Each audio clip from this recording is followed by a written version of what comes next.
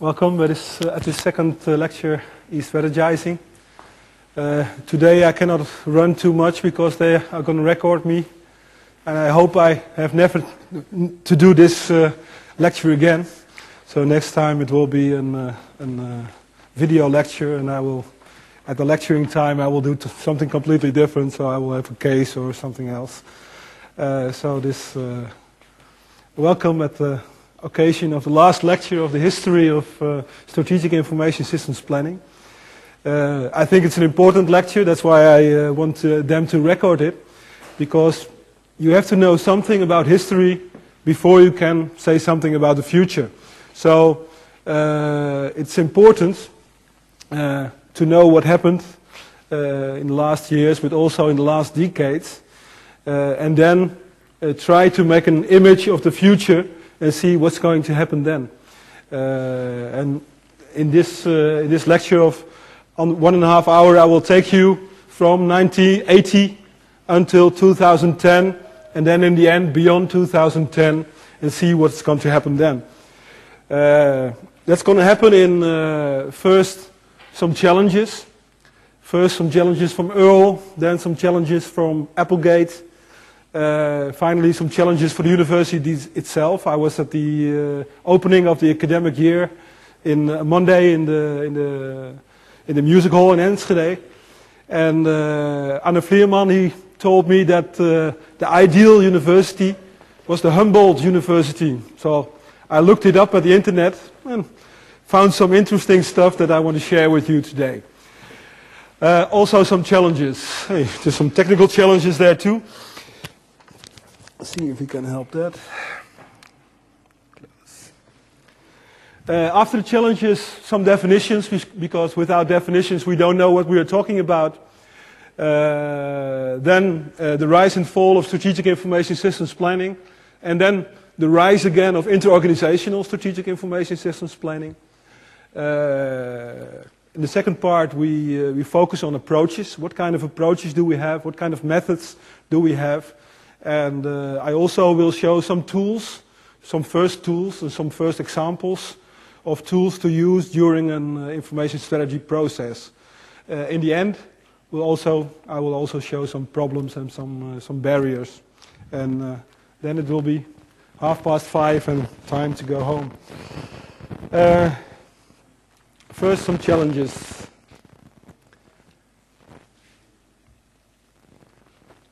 Michael Earl, he was one of the first professors to write a book on information strategy. If it wasn't that old, it is from 1989, I would still be using that book, Management of IT, because it's a very good book, but outdated from '89. I cannot use it anymore. But still, it got some important examples, some challenges in it that I want to share with you, because those challenges also come back in the tools that we use in information strategy. For instance, the first challenge, the customer orientation, it comes back in the Tracy and Wiersema tool, and it says that you have to focus either on customer, either on product, or either on process. So you can be as cheap as possible, focus on the process. You can be as good as possible for your customer and focus on the customer. Or you can be as good as possible with your product and focus on the product quality. But you cannot do all three at the same time. That's what Tracy and Wiersema say, at least, but also backed up by Porter and Miller and all other management gurus in that area. So they say you cannot do it at the same time. You have to do it one at a time and have a basic level for two of them and excel in one of them. So we do that later in the tool. You will see that. I will already hand out or let it go around one of the examples of this tool. This is Tracy and Wiersema tool. It's also an example of the first assignment, how I would like it to be. But watch out, I spent about 3 or 4 hours on this, and I'm still not satisfied with it totally. So I would give myself a 6, I think. for the effort.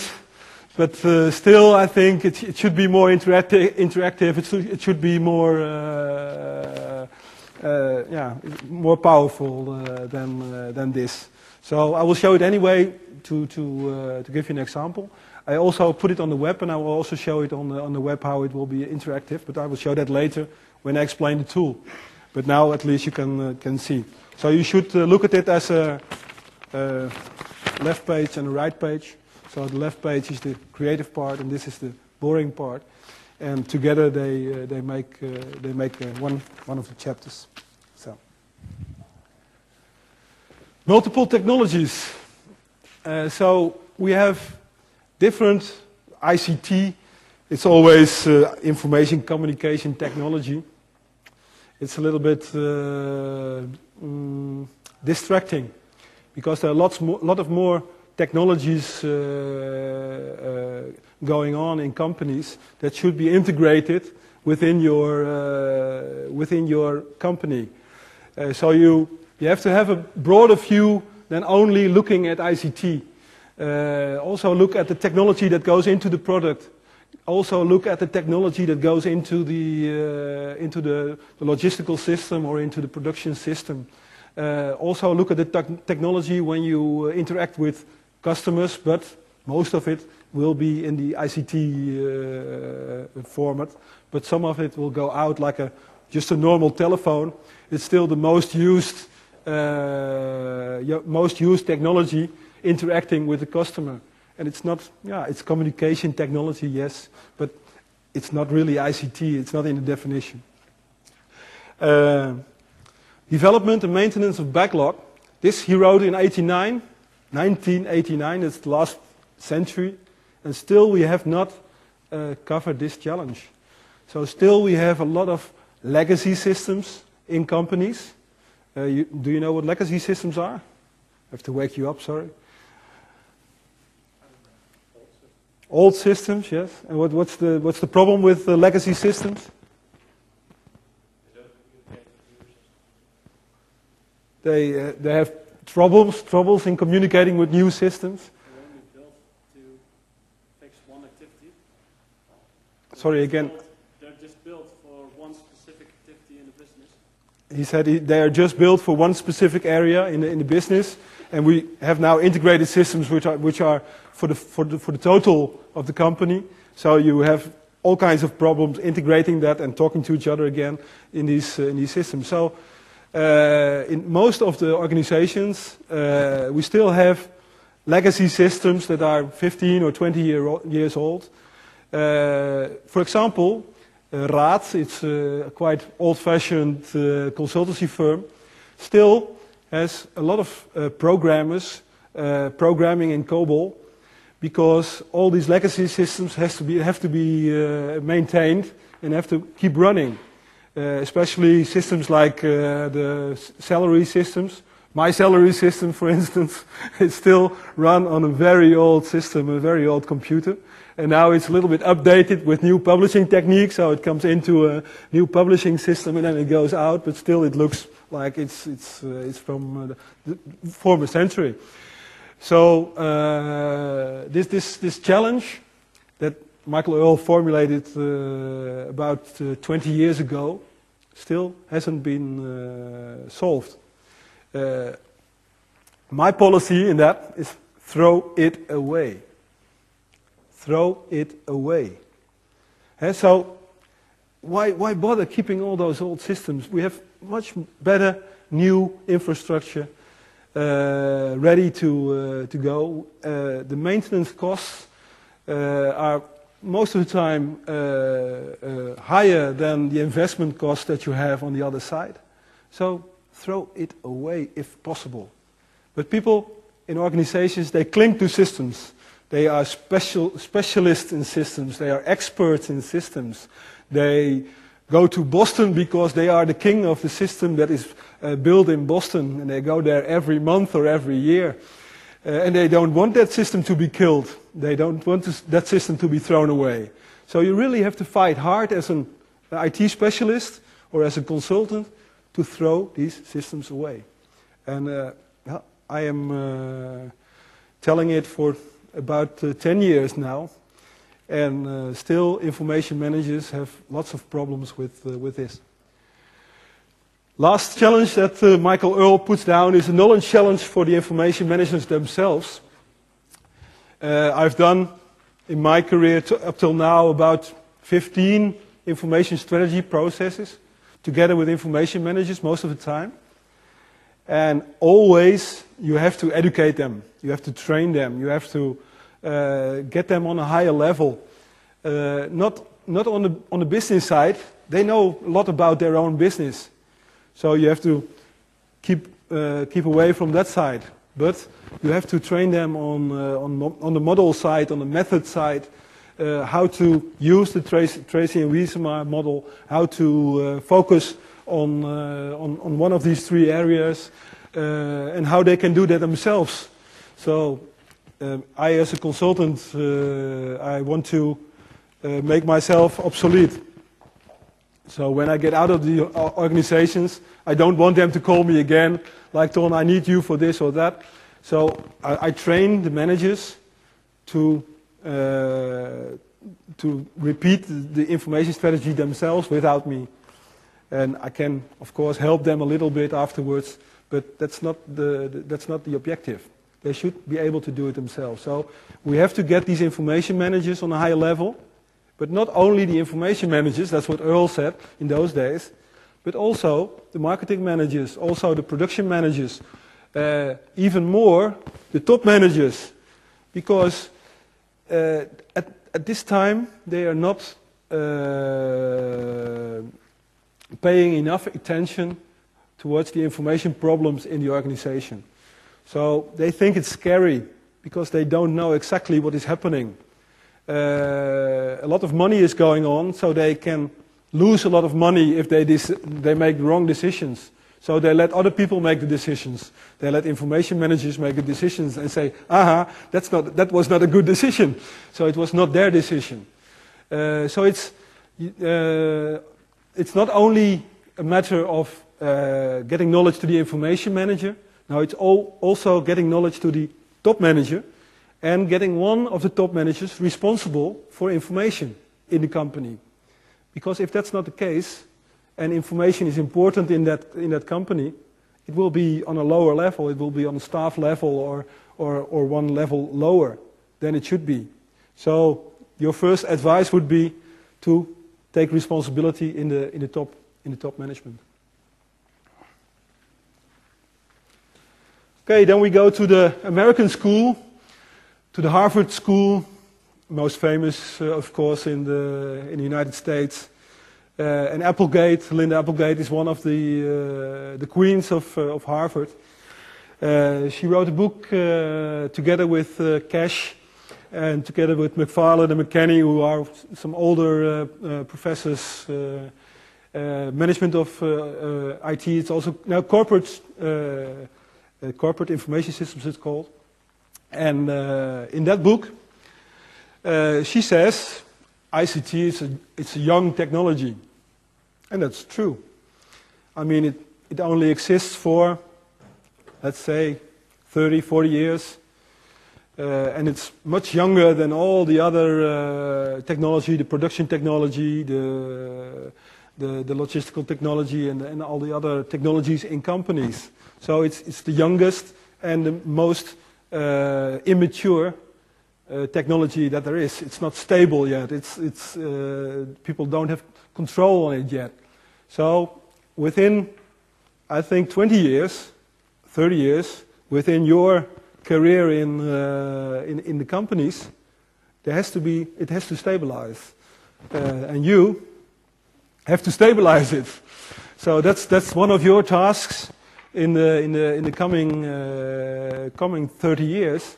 To get that stabilized, so I can go to pension saying, okay, my students have stabilized this situation, and now we have a mature technology. We don't have a young technology anymore. It's stabilized. Now we know how to handle these things. I mean, if Grols puts down a new factory here in Boekelo, these production technologies are so stabilized that they just buy it, and all these containers come and they fix it together and it works. And there's no problems with that. But don't we say IT has the infinite possibilities? So how can you stabilize? And do you want to stabilize? Why? Well, you want to stabilize because now a lot of money is invested without any effect. So. Look around you, I see no effect of IT, to be honest. Sorry? I see no effect of the modern IT. Well, some pictures there, but that's true. It's not that important at this moment. We are going to communicate with the computer, so I'm going to ask you to bring them along the next times to use the tools and to interact with that. But you're right. At this moment, the process at the university, and we come to that later, at the university challenges, it's not used that much. In fact, there's never been welcome. There's never been somebody knocking at my door and asking somebody from the computer department or from the information department, like, Mr. Spill, what would you like for your information systems to be that we make for you? No, they just drop all the gates trouble to me and say, well, you have to manage with that. So you're right. The process is not automated that much, but in the future, I think it will be. This lecture will be on Blackboard next year. And I won't be teaching this lecture, so we'll do other stuff. We'll do a big case, or we do something else. So I spare time to do more interactive things with you. So things are changing, but slowly. What was I saying? A young technology. Yeah, I hope so it gets more mature in the coming 30 years. Technical growth, well, we see lots of new things coming up, and that's also what the student here says. It grows in diversity, it grows in amount. So that will also be a challenge to control the growth and to see how we can manage and get all the benefits out of it that we should get out of it. Then we need IT and user coordination. These people don't talk to each other, at least not in the same language. So I, as a user, say, well, I would like this tablet to be disconnected from this, so I can walk around with it and directly connecting to the beamer. And I asked that to the system controller, not of this building, but in the Spiegel last year. And he said, no, it's not possible. I said, yeah, it's possible. It's possible because I can connect to this computer here, and this computer connects to the beamer, so I don't need any wires anymore. I just need control of that computer. No, it was not possible, he said. I said, yes, it's possible. It is possible, but it's not possible. So I don't get the authority to get the system control authority on this computer. So I cannot take it over from my computer, so it's not possible. But if they give me the authority, then it is possible. So the IT user coordination is not that good at the moment in companies. And at this university, it's actually better than in normal companies. So in normal companies, people have much more problems in communicating their wishes towards IT department. And the IT department has much more trouble in getting their systems to the users and training those users and getting them to use those systems. So there is a big misunderstanding there, and that will be also one of your tasks in the coming years, to build that bridge between IT group and the user group, because you should be able to talk both languages. So translate from the user groups, he means that, and translate from the IT group, like, well, it's not that bad guy, he's just trying to do his best on that area. And so try to bridge those people together. Then Applegate says people have to specialize more on certain subjects. So we have too many generalists, and well, you're looking at one of those generalists yourself. So I studied computer science, but then I went all the way to management science. So I took too many subjects. So I can't know much about all those subjects, because there's just not enough time to get into depth in all those subjects. So he says there should be more people specializing on these subjects, and we have to have a shift in focus from IT towards business. So IT is leading at this moment in pushing all kinds of new things into companies, and business should be leading and asking, well, I don't need that, I would like that, and could you deliver me this and that? So business should be much more leading and should be much more in focus.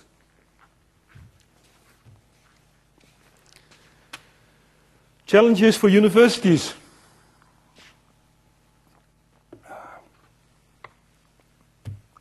Oh, that's not what I wanted.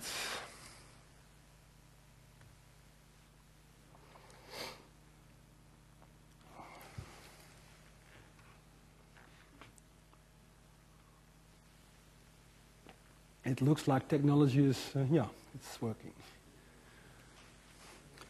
So this is a website from the Seoul University, and clearly they have some internationalization to do, or they are satisfied with all Chinese, Japanese speaking people, or more reading people, because I don't understand really what they want from me. And I learned some Chinese, though. I can make some sentences in Chinese, count in Chinese, and say that I'm a Dutch guy. Wo ye nee, wo she gelan jun. But when I say that in the south of China, they will laugh at me because it's Mandarin China and it's only from the Beijing area. So it's but from this I don't understand too much. Okay, what do I want to show?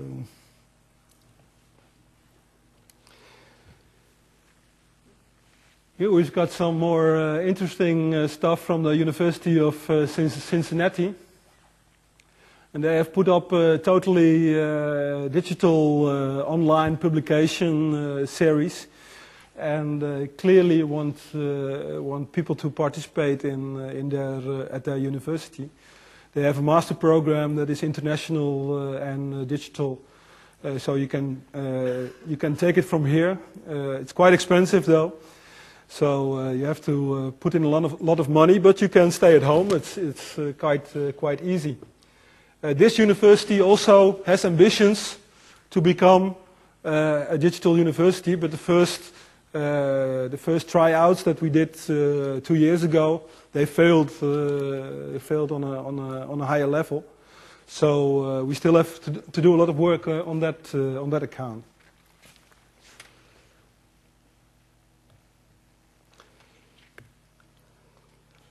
Then we come to the opening of the academic year this year, and Arne Vlierman, the chairman of the board here at this university, he said we should be an ideal university.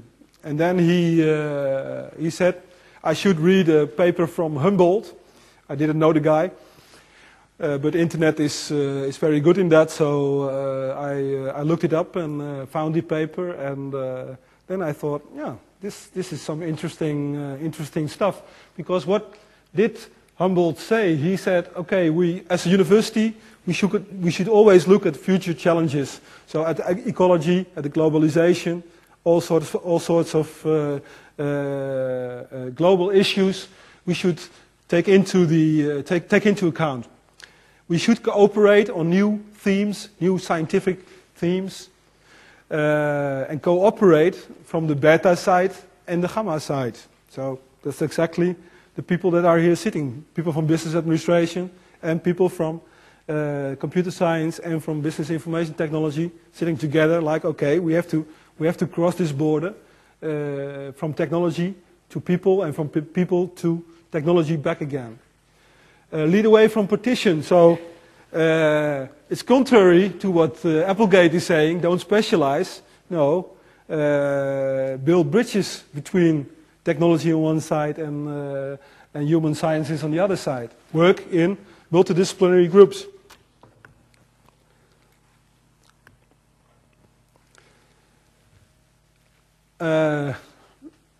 So they have 10 challenges, the Humboldt universities. This is the 5th one, lifelong learning. I think it's very important. So don't stop learning when you get your final diploma. Keep on learning, keep on learning all the time, because the world will keep on changing. My son, he is going to study nanotechnology next year. And I've taken up the challenge to get his books and also get my master for nanotechnology within 4 years. So I hope I can manage that still, but I'm very hopeful that I will manage. I don't know if my son will like it though. That's something else I have to discuss with him. New technologies. Keep up with new technologies as university, of course. But the point that you are making, use these new technologies for the new didactics. So change this lecturing form into some other form and use the ICT to do that. And we're going to use the ICT next week. New order of knowledge. So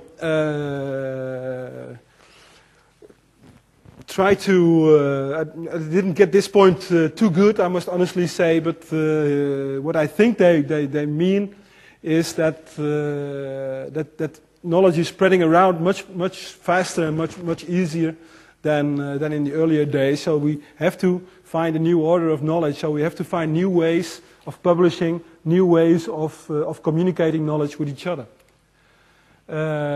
Then we have some general point, possibilities for universalism. So again, the globalization and that sort of thing. Avoid communism. Humboldt is sort of phobic for communism, I think. When you read his stuff, I'm not that phobic. I think there are many good sides on communism, so there should be a sort of balance. But that's not what this lecture is about. Abort objectivism and uniqueness. So try to be as broad as you can.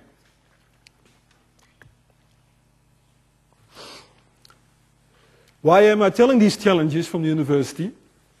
Because if you want to build an information strategy for universities, you first have to know the objectives of the university. You first have to know the challenges, problems they are facing, like in a SWOT analysis, the strengths, weaknesses, threats, opportunities. So you have to have a total grasp of the whole situation before you even can say anything about your information objectives. So it should align with those corporate objectives. But first, let's have some definitions. Jacques Thewes, he was professor at Eindhoven University, and he created this pyramid. And when he created it, it was correct, more or less. That is about 20 years ago. Now it's not correct anymore. Can some of you tell me why, in particular, it's not correct anymore?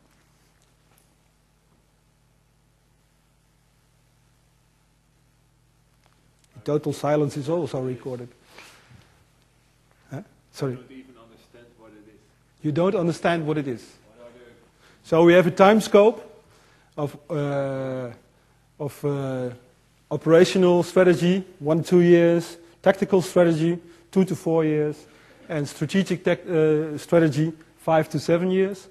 We've got functionalities, integration, alignment, organization, development, infrastructure, going all through the pyramid. And then we've got 3 levels: strategic, tactic, operational.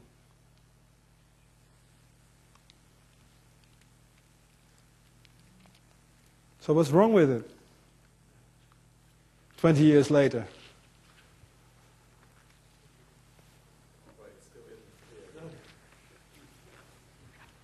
It still isn't clear. So, development in 2 years. You take the main development, you go up, and then you cross it with the 2 years. on operational level, you have an operational plan that in the coming years you have 10 projects running, development projects, to create in your organization. On a higher level, you say within 2 or 4 years, probably those information systems have to be made. On strategic level, you say we have to create a long time scope. We first have to build an infrastructure, and then we can build new information systems. That's a little bit how it works. But the time scope is not correct anymore. So at that time, people believed that you could see into the future 7 years and say something on strategic level. Within 7 years, we will do this kind of information systems. And in this year 2010, you cannot look beyond 3 or 4 years. I think within 4 years, you're totally looking into a crystal ball and don't know what's going to happen. So this time scope has gone to 1 year, two to 3 years, and 4 years in the strategic levels, and 5 to 7 years we don't talk about anymore. If you have this functionality, it's still about the same. The only thing I would add at this moment is the network or the information inter-organizational functionality within the pyramid. The levels are still okay and are used in many management models, so still operational, still valid. Sorry that I didn't explain enough of that. Then last time I talked about the definition of information systems, and I said that I took it quite broadly as humans interacting with each other. This time I have a little bit more schematic definition of information systems, where I say, okay, this broad information system is based upon the informal IS. Then we have a formal IS, where we can say we've got programs, software, and we have hardware software, which we can put down on paper or in the computer, and which is formalizable. Formalizable. I don't know if it's an English word. And then in the core we have the hardware, we have the technical things as an information system. So there also the IT-IS relationship that I put out last week is again visible. Then what is the definition of strategic information systems planning? I will read it out. The process of identifying a portfolio of information systems that will assist an organization in executing its business plans and consequently realizing its business goals, and or the process of searching for information systems with a high impact and the ability to create an advantage over competitors. And this definition is started in 1988 and slowly elaborated in the years afterwards by Fitzgerald and also in my own PhD thesis.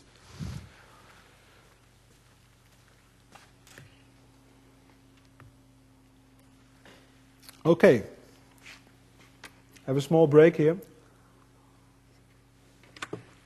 I want to show you first, before I start the story about the rise and fall of information strategy, I want to show you, last time I showed you one of the plans that was made as a group assignment last year.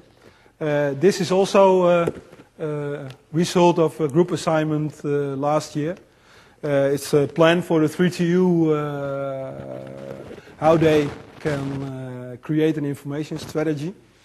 And I quite liked it, so I don't want you to copy it this year, but I would like you to get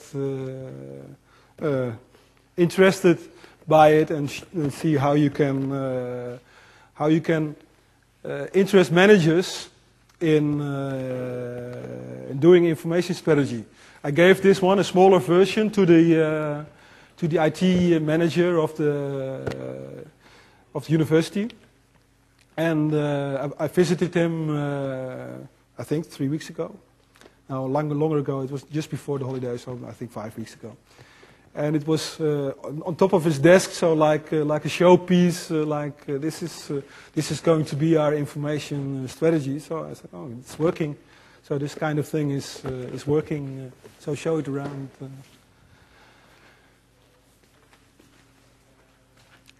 So on the one hand, information strategy can be boring. I'm sorry, I have to be boring sometimes to get all this material across. But sometimes it can also be very interesting and very challenging to perform it and to implement it in organizations.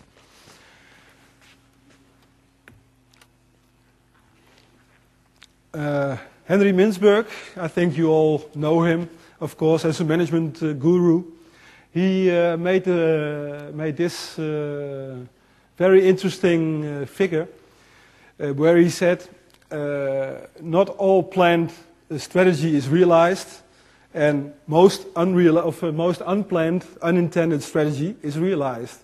So he said, that about 80% of the intended strategy ended up as unrealized, and only 20%, so a very small part of it, gets realized. So what does that bring for this lecture? Because then I'm teaching all kinds of stuff that does not have any effect in organizations. Or do you think otherwise? Should I continue?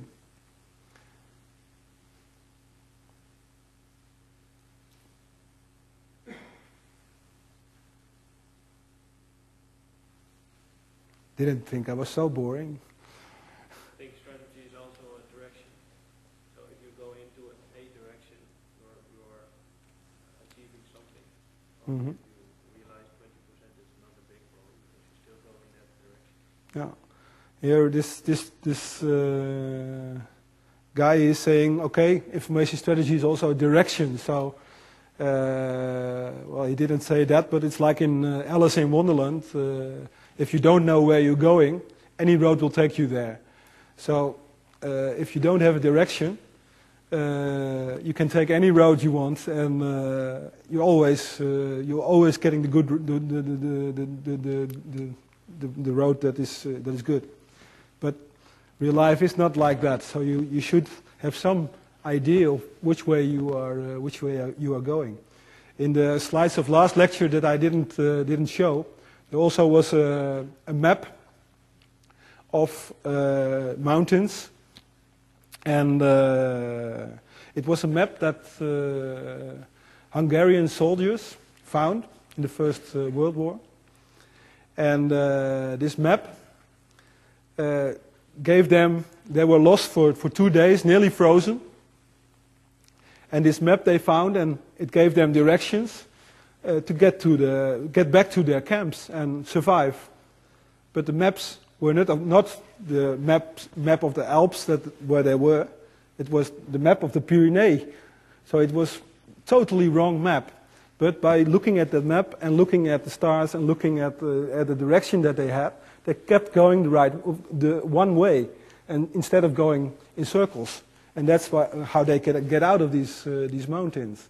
So it's not a case of any map will take you there, but at least it gives you some direction. There is a second very important point why information strategy is important. And I don't know if you can think of that. But I challenge you to. So something that's very important. And it also has, the last challenge that I've shown was also about that.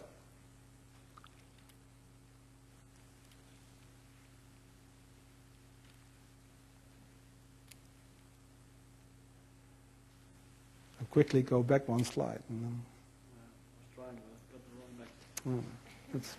that's a pity. One of the last challenges was knowledge to the information manager. And I said also to the top managers. So one of the important results of the information strategy is not the plan itself. It's not the final result or the output. No, it's the outcome or the knowledge that you create during the process. So you create knowledge about the system, you create knowledge about your company, you create knowledge about your direction, and you use that knowledge again when you make new decisions. So when a new information system comes up or a new decision has to be made. So the learning aspect of the information strategy might be much more important than the plan itself. Another thing about this picture is that I think information strategy is an ongoing process. It's not making a plan. It's an ongoing process of decision making. And that decision making should be made in the top management board and constantly. So every month they should talk together, sit together and say, what should we do with information systems this year or this month? And how should we change it? How should we, what kind of decisions should we make? And that constantly, every month or every 2 months, put it on the agenda and try to think it over.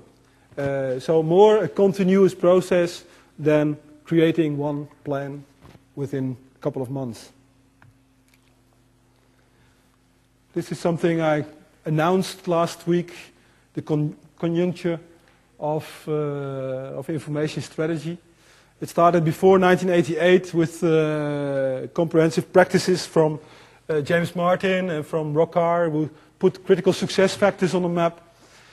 Then Bill King wrote a paper, How Effective is Your Information Planning? And it was on a high conjuncture in 1988. Then you saw the fall by Claudio Ciborra, who wrote that it's all a bunch of nothing and had no effect at all. And it took down a lot of the old methods, and it created some mind mapping tools and all kinds of brainstorming tools to put more emphasis on the creative part. We saw Michael Earl coming up, Venkataraman and Henderson making the alignment model that you all know, of course. And then at 2000 we saw a low conjuncture. You saw the big crash of IT and the .NET crash coming slowly afterwards. And slowly now we see all kinds of researchers getting together again. There's a special issue coming up of the Journal of Strategic Information Systems, where interorganizational network strategy is one of the subjects, and you see that more or less 40, 50 researchers again are studying it on a high level at the moment.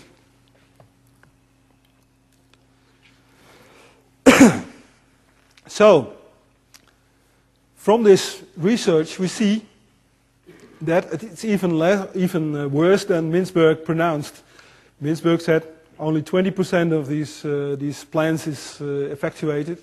From research from Al Lederer and Vijay Sethi, they said no, only 70% of all the plans that we have looked through is implemented. Vitale and others, they trivialize planning, like it's just a trick. And why bother at all? Pyburn, he said, we have to look more at the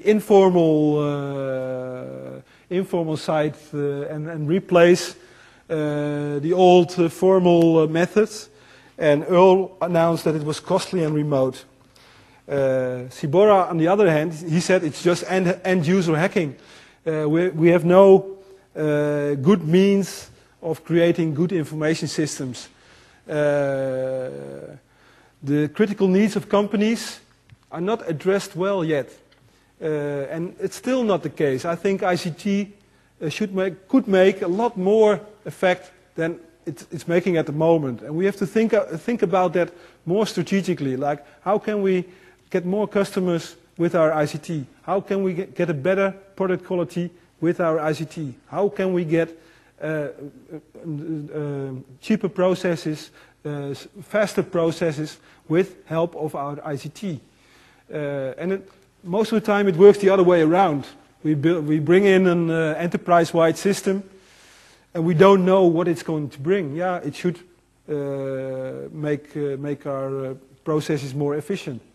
But on the other hand, we spend millions and sometimes billions. If you look at the Ministry of Defense, for instance, they spend €1 billion on an enterprise-wide system, which is not even implemented yet. So they're building it for 4 or 5 years and still have no clue when it's ending.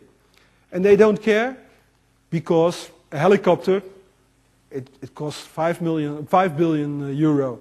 So it's only a fifth of a helicopter, so why bother too much? So we're not thinking straight on ICT. We're not addressing the critical needs. I sometimes say IS architecture is not important. And I step on the toes of my colleagues because they think IS architecture is very important and most important of all. If I talk to Pascal van Eck, if I talk to some other people like my boss, Jos van Hilgersberg, they think architecture is the most important thing. And I say, well, I teach my student to start with strategy, go to a project portfolio, and go back to strategy again and skip the whole architecture part. Because architecture takes a lot of time. And we don't have that time to get this cycle of strategy going. So we need quicker decisions. We need, but that doesn't mean that information architecture is not important. So we should take time, but more like parallel time. So more next to it. So have a quick cycle on one side and have a long cycle on the other side, building a stable architecture. So I think in the information strategy you should address what kind of architecture you need, and then you have to put it aside and let it run for itself, and only look at the dependencies it has with the projects running or the projects coming in the future. So don't take me wrong if I say architecture, you have to skip it. It is important, but when you're talking about strategy and making decisions on new projects, then you should make it quickly and not take too long. Hanu, my colleague, Hanu Salmela, he says, it's very difficult to formalize the strategy. So it's very difficult to get these top managers to make decisions, to say, okay, we put €500 million into an enterprise system the next 4 years. So most of the time strategy stays in the mind of people and doesn't get to paper or to the computer.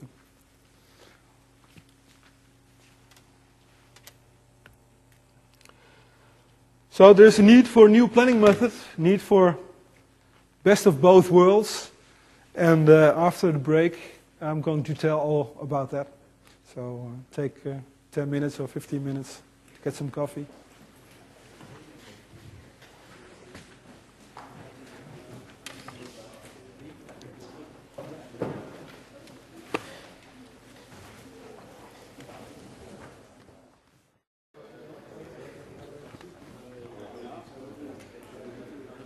Welcome back. So I spent about 2 hours now on a high level, very abstract, and it's about time stepping down and getting to the floor level. and starting to talk about tools, starting to talk about your assignments, and starting to talk about what are the real goals of this lecturing series. I do that by explaining the balanced method that Hanu and I created 8 years ago, with 50 tools in it that together create a total information strategy, but never are done all together. So I've never seen one information strategy that holds all 50 tools. It's just quite impossible. It's too much. It's too comprehensive. So the first cycle that you have to make with your client, with your the organization that wants to have an information strategy, is an agreement cycle where you agree with your client what tools you are going to use and what kind of results you are going to get with your information strategy. So if we look at the method, the first thing is that you are going to do. Oh, that's not true. Wait.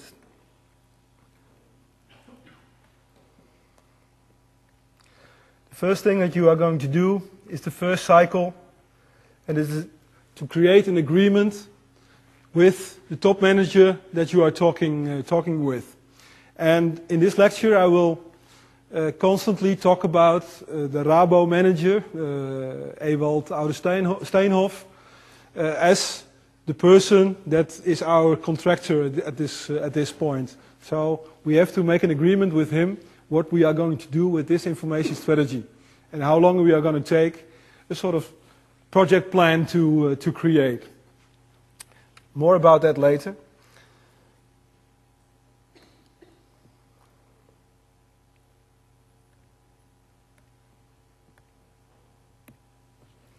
First, some specific things. All kinds of people were anxious to know a little bit more about this, so I waited a little bit. The first assignment has to be delivered on the 19th of September. It's an interactive book pages, 2 pages, where you take the tool that you are assigned to, the Excel list of the tool that's assigned to you is already on the blackboard in the assignment material. So you have a number before your name, and that's the tool number that you have to do. You have a text available. It's now on PDF. I will make it available on Word, so it's easier to cut and paste. And you have a slide or more slides available on your tool.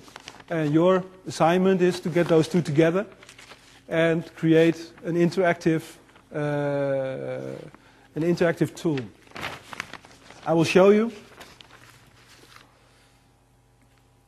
the example tool. Discount.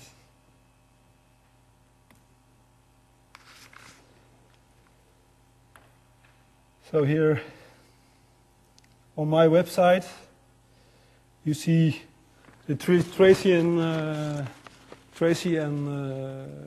Wisema tool. I will explain it later, but I'll just show it now. And if you want to know something about Tracy, you just click on it, and it says Michael Tracy. If you want to know something about encouragement of innovation, then Maori has made a perfect article in that area, the influence of market demand upon innovation. If you want to know something about the Walmarts, you have a case about the Walmarts. If you want to know something about operational excellence, you go to the Center of Operational Excellence and you will get all material that you want. So that's what I call an e-book. So you can constantly click on it and get more information on your subject. Most difficult part is to get the PowerPoint slide in, because my website doesn't do that yet. My colleague said I should try Google Docs. I will try the coming days if I can get better results with Google Docs site system. But I'm not sure that it will help. At this point in time, I only have this, so I put the slide next to it. So we have incredible information strategy. We have the story here and the slide there, and then you have to open it, and you can fill it in. So you can directly use it in a company, and that's the way that I would like it to be. So you have an explanation on the left side, clickable and totally ebook, and the tool on the other side, which you can directly use in a company and say, okay, we just fill it in for this, for the Rabobank or for university or whatever, and we use it.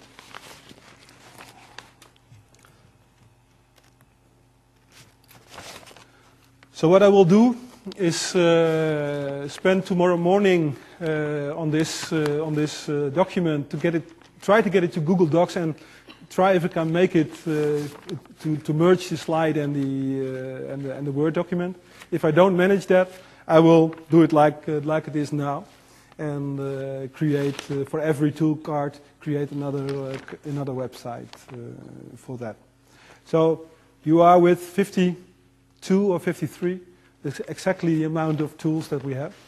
It's amazing because all the 5 years that I teach now, every time it's 51, 52, 53 students taking the course. So, is that clear for you, the first assignment? Okay. Then, the 3rd of October, I expect the second assignment, also individual, where you make a literature search on information strategy and try to find the most important papers at this moment in time about information strategy. In your opinion, of course. I did the same exercise 3 years ago, so I have it updated until 2008, and I was amazed by how many references I got that I didn't know it existed. So I got papers from the Journal of Public Administration, which I never read, all about information strategy that was very important to my area. I got papers from a colleague from Münster that I know personally, that I didn't know he wrote the paper, and some of you guys found the paper and put it in the references. So I think most of the researchers, so I have to say for myself, of course, that we miss too many recent references on the subject that we are studying. So I ask you to help me in that, and together, so you only have to have 10 references, but together you make 500 references, which overlaps, of course, a little bit. But in the end, we'll have a list of 200, I guess, up-to-date references, which make a very good start if you want to start a literature search or a literature study or anything.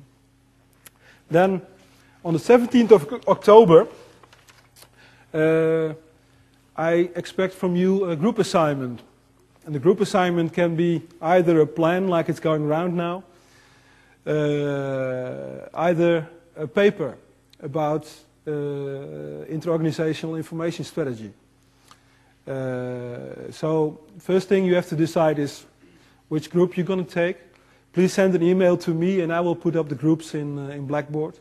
I had it in sign up last year, but then it totally went wrong with the grading because sign up doesn't have a real group, so it doesn't go beyond the group making. So I better check it, better put it in myself. So send an email to me with your group. The group maximum is 5, so I get 11 groups, I think. And at the 17th of October, I expect your plan or paper. You have to decide whether you go to the literature side and spend more time in theory, or go into the practical side and spend more time in practice. When in practice, you have to know that you are out there alone. You cannot go to Ewald Oude-Steenhof and ask him, Ewald, what kind of objectives do you have with your bank? So you have to find it on the internet, on all the year reports and all other things that are available for banking, if you choose the banking assignment. You can also make a plan for a network of universities. That can be the 3TU University, but it can also be the Groningen, Nijmegen, Wageningen, Twente University connection, or whatever connection in the Netherlands of universities. So that's the two things you can make an actual plan for. On paper,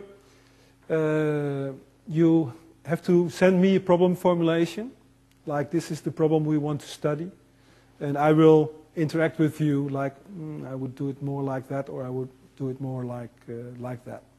And you have to start soon with that, so don't wait too long with that interaction part.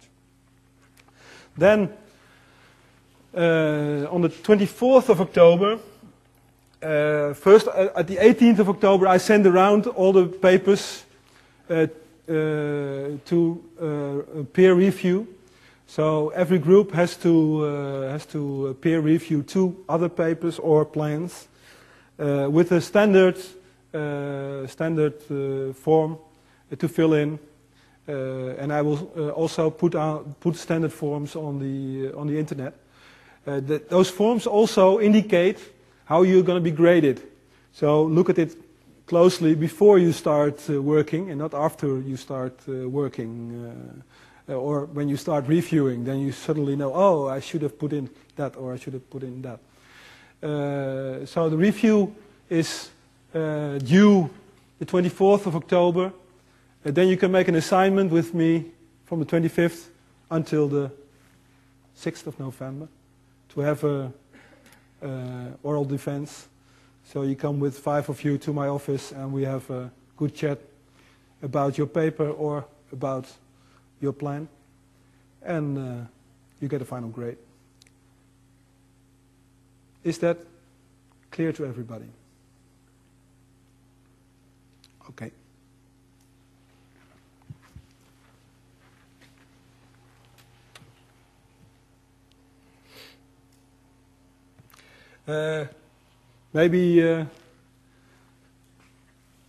Maybe something.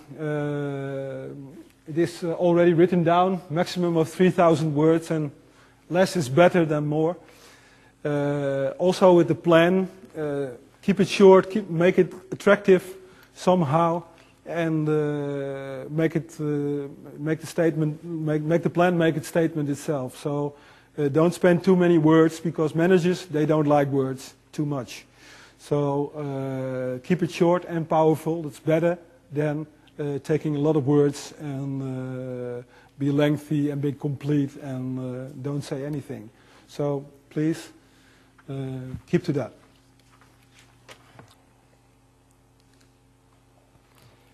Okay. Agreement. That's what we're talking about. First thing.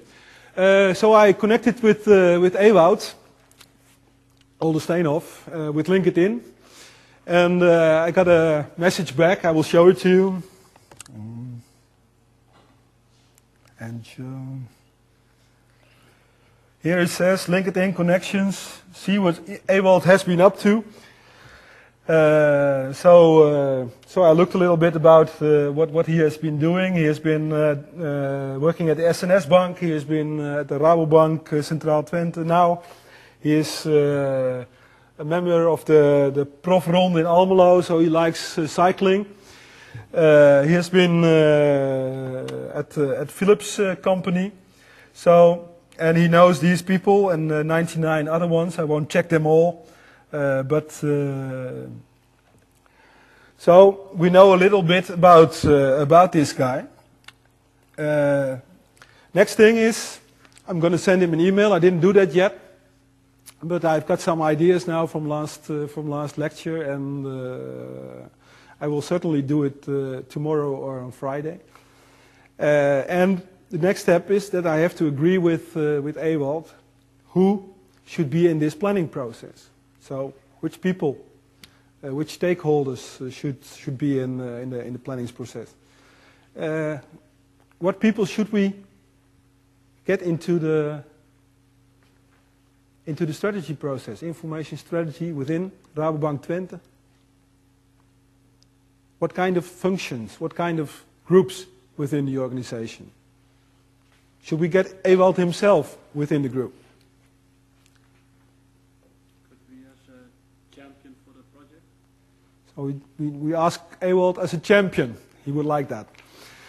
But we don't take him into the normal group. You don't take the top manager but you ask him. What do you ask him? Actually to represent the project and to help it and to tell other people that's a cool project so they will cooperate. They all have to cooperate with this project. Yeah, that's his function. So he has to tell, he has to put his power. It's an hierarchic organization. I forgot something. Some guy asked me what I was talking about last time when I said, yeah, you know a lot about banking if you take this book. This is a reference book from Stadefeld. And it's got a whole chapter 17 on banking.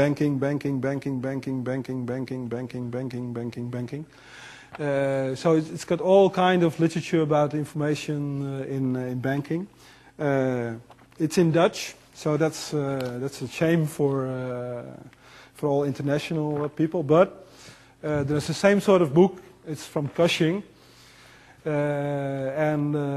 which also has all the administrative organization of banking in international language in it. So if you want to know something about banking and information in banking, you have to get such a book or try to find it on the internet somewhere. Another good book that you can use is a book from Heinsdijk. I'll write it down.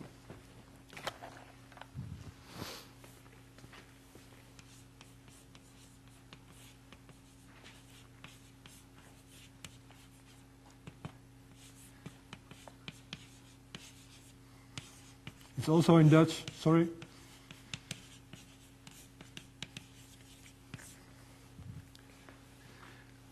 Heinsdijk, he makes a translation from the typology from Mintzberg to information systems and information structures and information architectures in companies. What kind of structure is a bank in Mintzberg terms? Please help me on that. Is it a professional bureaucracy? Is it an adhocracy? Is it a machine bureaucracy? Is it a simple structure? Is it what fifth one is there? There's five structures. I think it's a professional bureaucracy. And why do you think that? Because it's a very high organization if you put the levels next to each other, and they've got rules on who can communicate to whom and about what and how processes work between the levels. Who agrees with Ruud? 1, 2, 3, 4, 5, 6, 7, 8. Small minority. Who's got another idea? Do you think it's a professional bureaucracy? Bank? Yeah, I'm looking at you, but yeah? Don't know? Do you think it's professional bureaucracy? The university is a professional bureaucracy. Yeah? It's a basic example that Mintzberg uses. I don't know exactly what the definition is. So that's what a professional bureaucracy is then. That sounds plausible. Well, a bank typically is a machine bureaucracy in the terms of Mintzberg, because there's a lot of transactions going on. There's a lot of rules and norms in the bank constantly going on, and that means it's got a very specific information structure and information organization. So It's nearly all rule based. If this happens, so if you want a mortgage, for instance, in a bank, you have these rules. It's got to all the departments. There's an internal control mechanism in the whole bank, so everybody has to put signs on the forms, and then you have a big pile of forms, and then everybody's put his mark on it, and then it's agreed upon. Yes, we can give a mortgage to this person.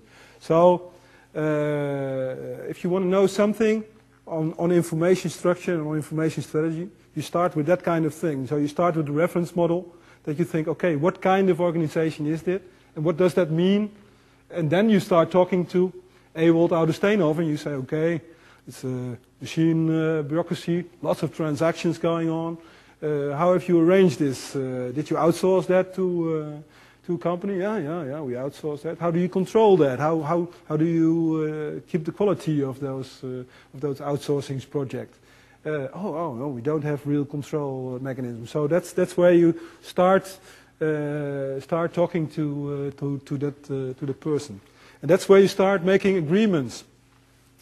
So you need a champion, but we need somebody else from top management who is responsible for information or information management in the board to get into the. So we need somebody from top management in the basic team of the information strategy.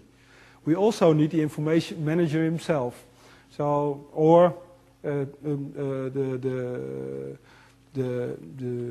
head of department of computer technology or something like that, or automation department, but somebody responsible for the function information in the organization. Then we need a functional manager. So we need somebody from the accounts, or somebody from the mortgages, or somebody heading the marketing department to step into the group. And we need somebody from the user group. So from the user group on the information side, but also from the user group in the business side, from both sides.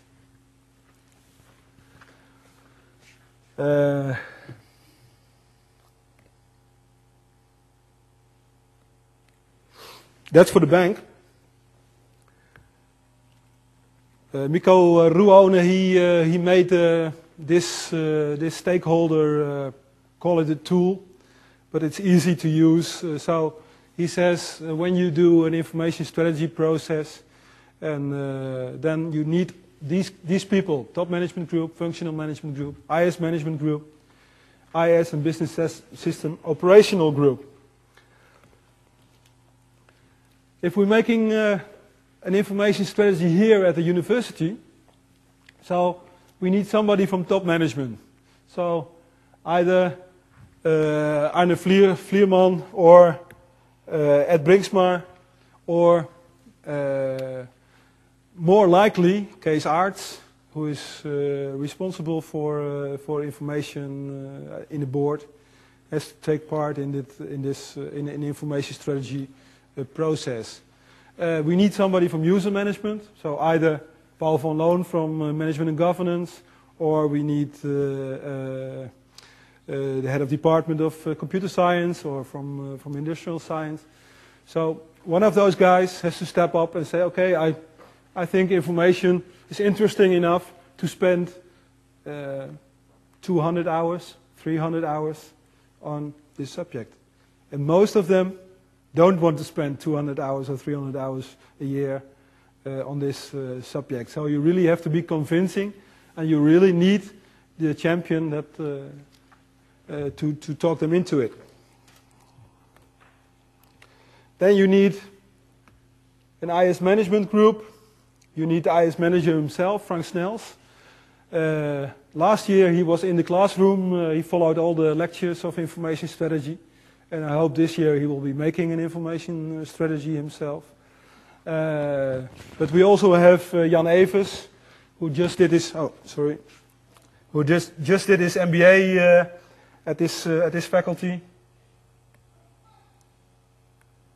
This is Jan, and we have Hans Westerik.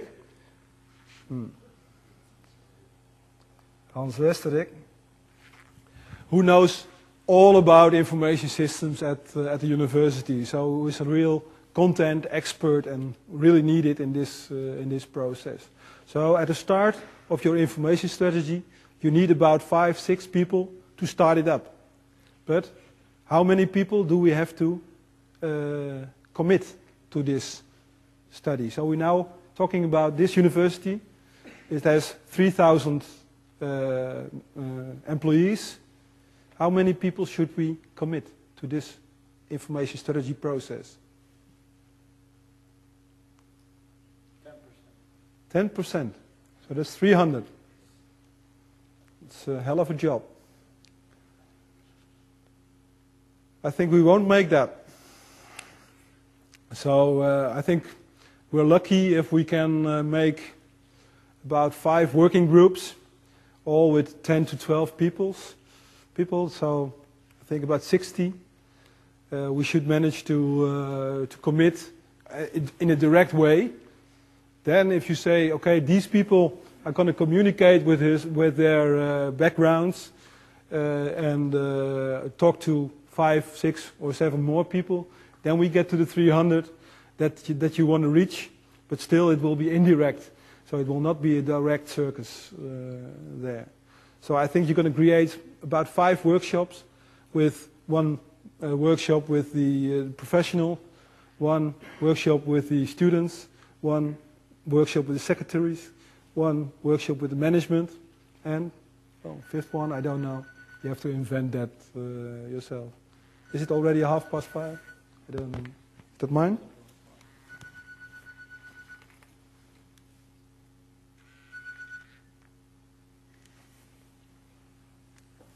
Sorry for that. So 300 we won't make, 60 people we can reach directly, and we have to communicate with them directly in the process. Well, we'll see later on what happens. But this is one of the first things you have to do. You have to make a sort of participation list, and you have to make a sort of matrix that says, am I going to only inform this guy, or am I going to make him participate? Does he make decisions, yes or no? Does he have to be trained, yes or no? And so we get a whole matrix of people and how to involve these people.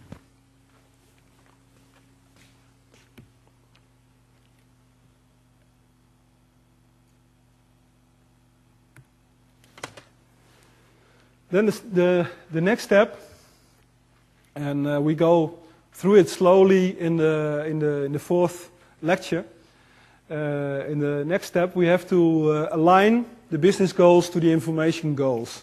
So somehow we have to find out what the business goals are, and somehow we have to state what kind of information goals we have in the organization.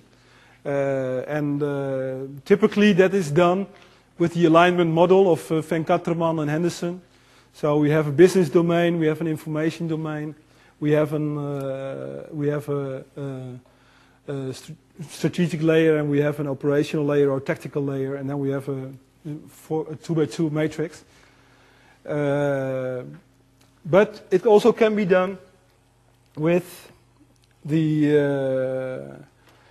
toolkit example that I've put on the internet and that I spread around with the Tracy and Henderson, because in the objectives of the organization, most of the times they are not written down. So you have to get them from top management somehow by interviewing these people and asking them, like, what do you think is important? What are your objectives? What kind of directions are you taking? What kind of decision did you make on that? So you have to take it from the people themselves. Most of the time you don't get a plan like, okay, this is our organization plan. Now you start your information strategy. It doesn't work like that. So you have to find it out yourself. A couple of times I have rejected the information strategy because I couldn't find out what the objectives of the organization were. So they couldn't make it clear to me what kind of focus they had, what kind of directions they had. And then they expected me to help building an information strategy. And I said, well, I cannot do that. If you don't know where you're going, I cannot make an information strategy for that. So, or any information strategy will do, but that's not my business. So, so I gave back the assignment like, okay, sorry, cannot do it. You first have to do your homework. You first have to do your organizational strategy.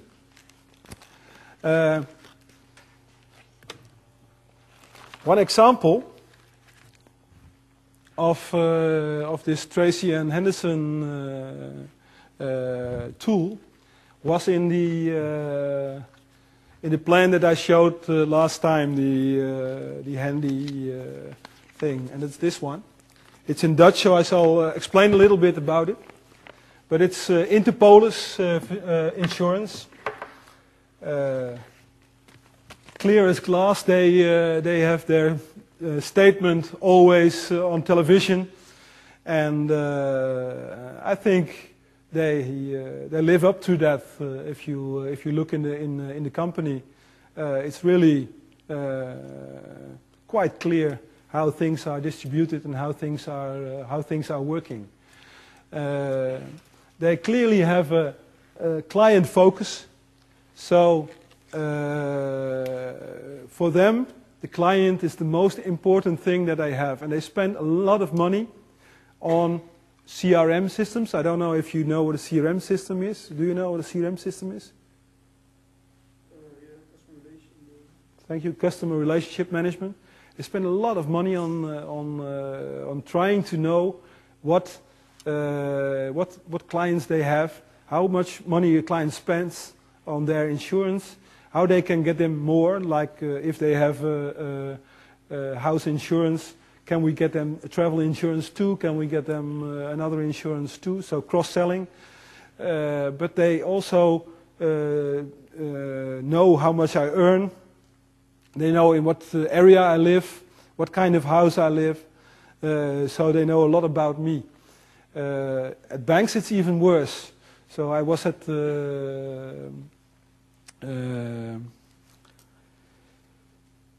I forgot the name, Fortis Bank in Utrecht 2 years ago. A student of mine was doing a master thesis there, and the guy was a marketing manager.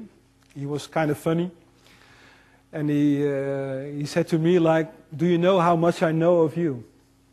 I said, "Well, you probably will know quite a lot, but not that much."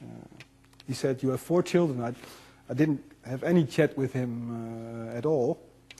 You have 4 children. Your oldest one is 17.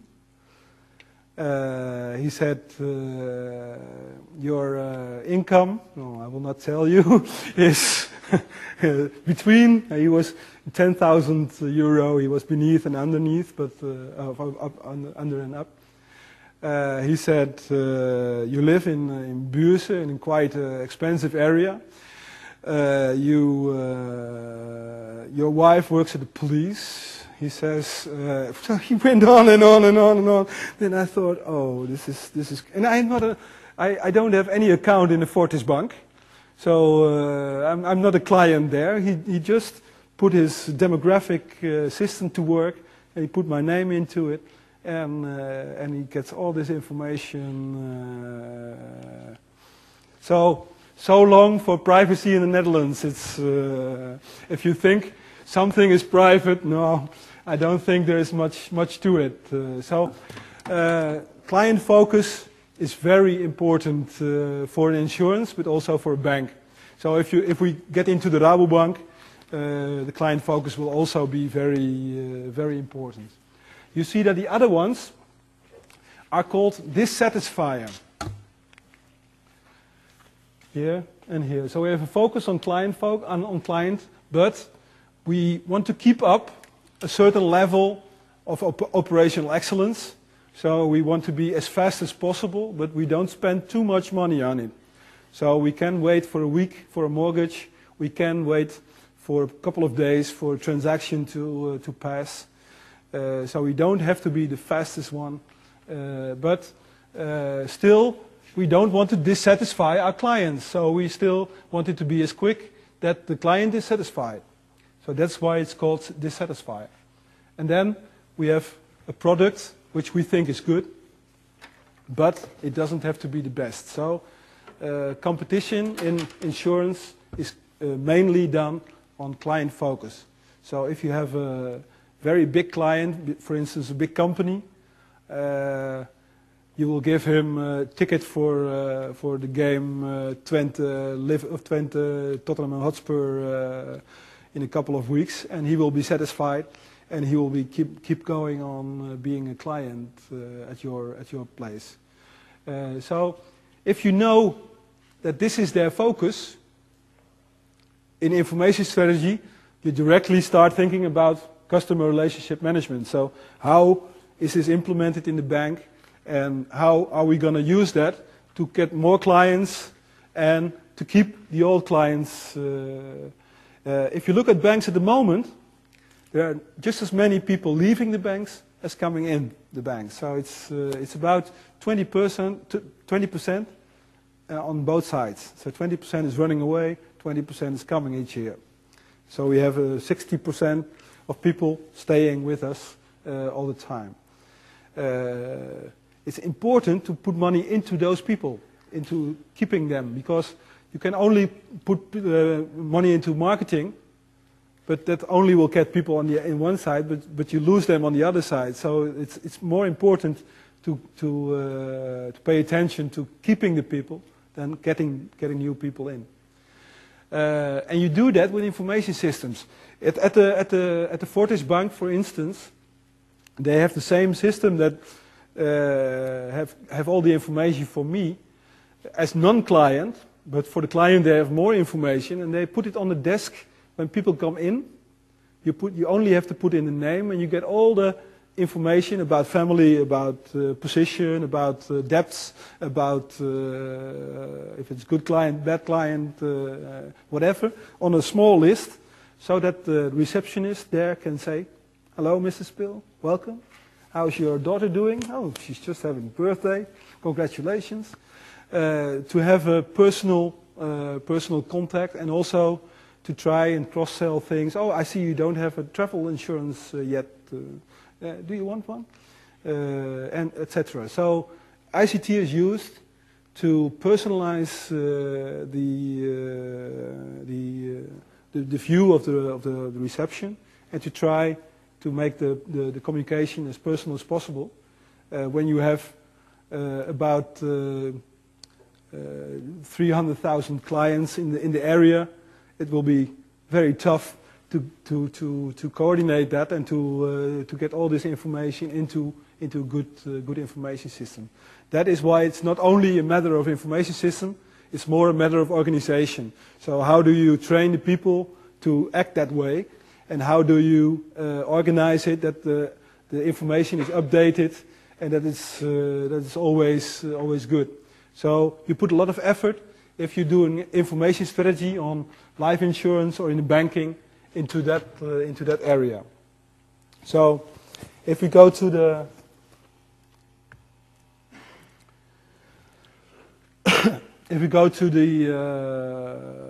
Rabobank Midden-Twente, we sit together with Ewald Oude-Steenhof. So he is not in the group, but we have an interview with him, of course, and we say, okay, what is your and we already know by forehand that he's going to say client focus. So that we already know, but he has to say it for himself, because he has to be clear in that, and he has to know that our information strategy will focus on the clients as a first objective, and then on the other two parts. So together with him, you fill in this scheme.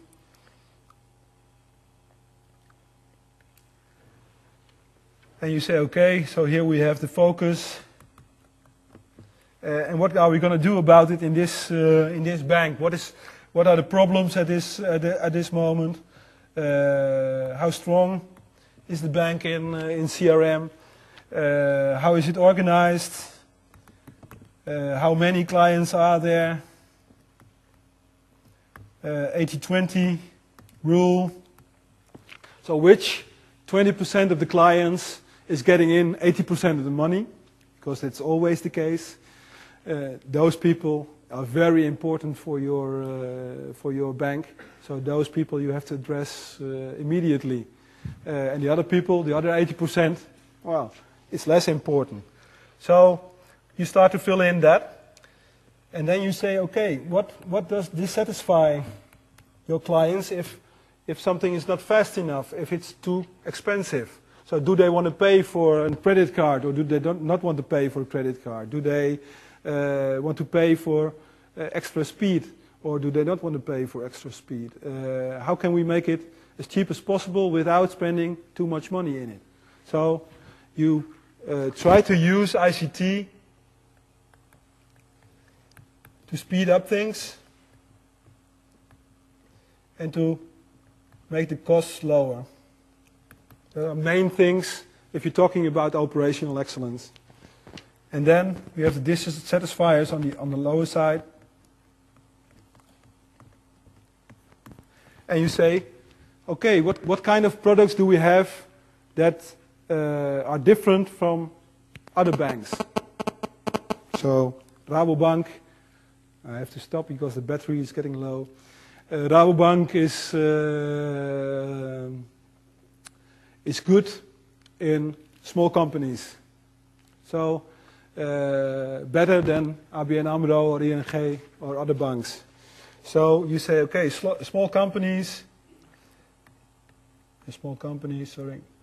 our main focus here. So how can we help small companies with our ICT? So how can we, so for instance at Rabobank Twente they have a portal for small companies where they can go and see for their tax applications and for other financial services. They get very quick response. They can do some sort of games there that show them what kind of revenue they're going to have next year, how they can do it better.